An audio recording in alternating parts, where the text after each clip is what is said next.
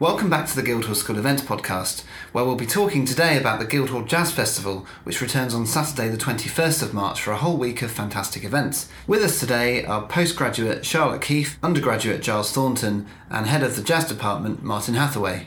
I think we'll start with Martin. Can you tell us what's happening in the festival this year? What are the standout shows that you're particularly looking forward to? Yes, Chris. Well, this year we're doing something a little bit different to what we've done in previous years, which is that we thought it would be a nice idea to feature some of our in-house staff a little more, as well as the students, of course. So in previous years, we've always had wonderful special guests, jazz musicians who are very well known on the British and international scene.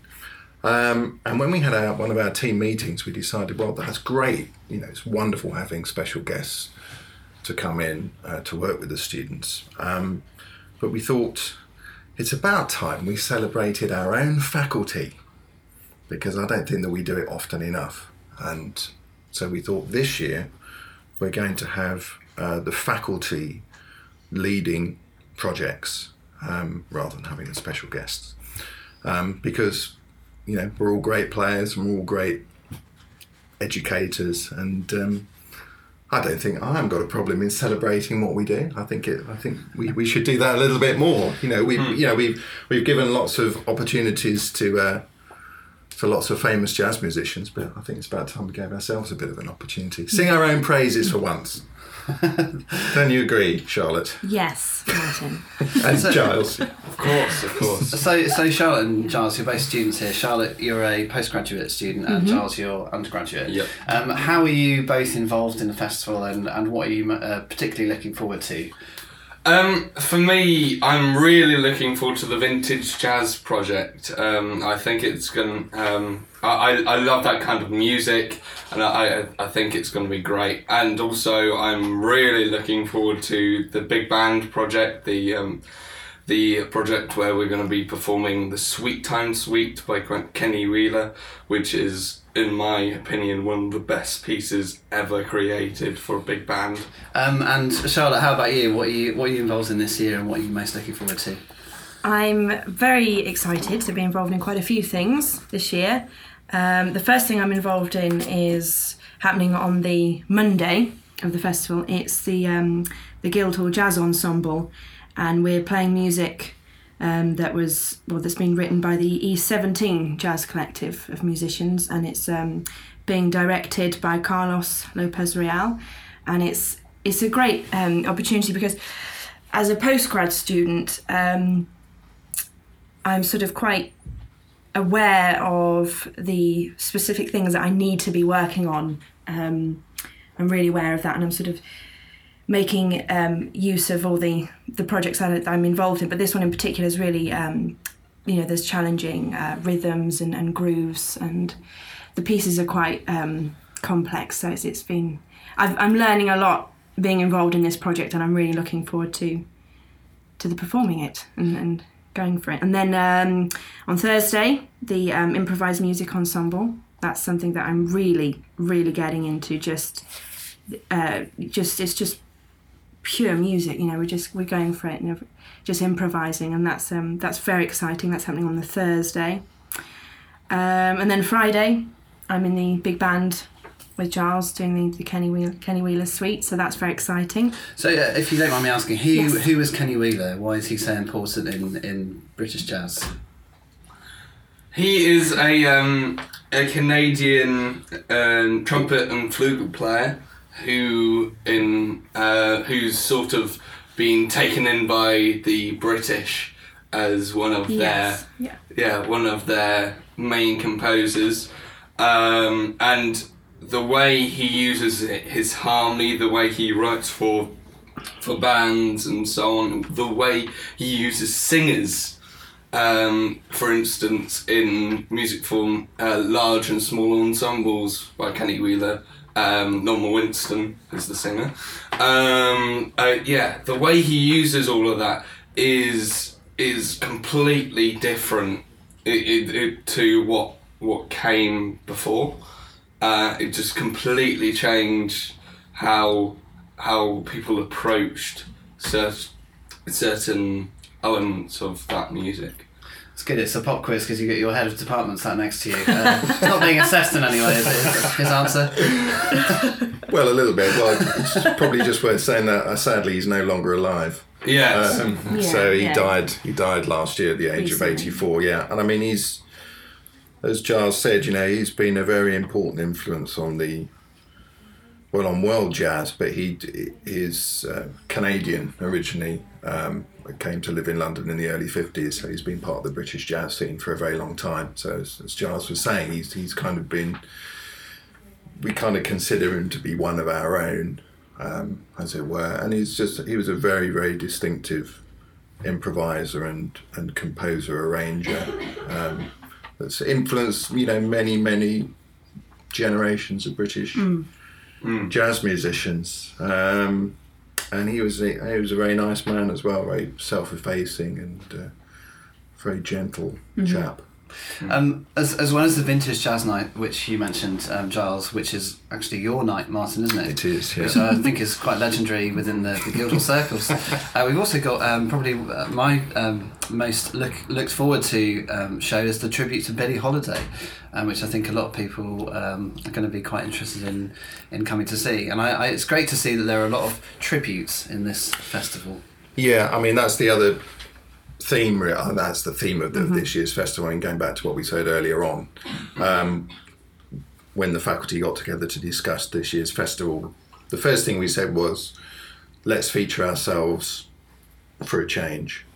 The second thing is, how are we going to, it'd probably be a good idea to put some kind of theme on the festival, as this year we don't have any particular special guests. Actually, there is one guest who we should mention, which is Mark Sanders. Yes, who is working in the improvised music concert. So he is our one sort of outsider, as it were. So more or less everything I think that we've got this year has got a particular theme to it in some way. Another one worth mentioning, another tribute, is the jazz choir concert on Saturday 21st of March. So that's the festival opener, isn't it? Really? Yes. Yeah, that's the in all first, intents and purposes.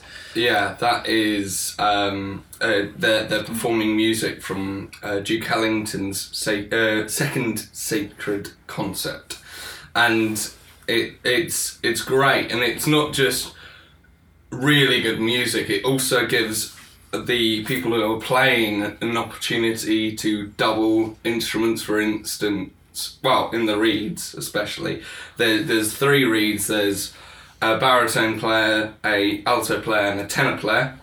I'm playing baritone, but we're all doubling instruments. So, for instance, I'm playing baritone, saxophone, bass clarinet, and others are playing clarinet and I think a bit of flute as well. So it gives us the opportunity to practice our doubling, which is going to be very helpful in later life after Guildhall. So is that something that jazz musicians are expected to be able to do, to play more than one instrument? Replayers especially, yes. In my opinion, you should know.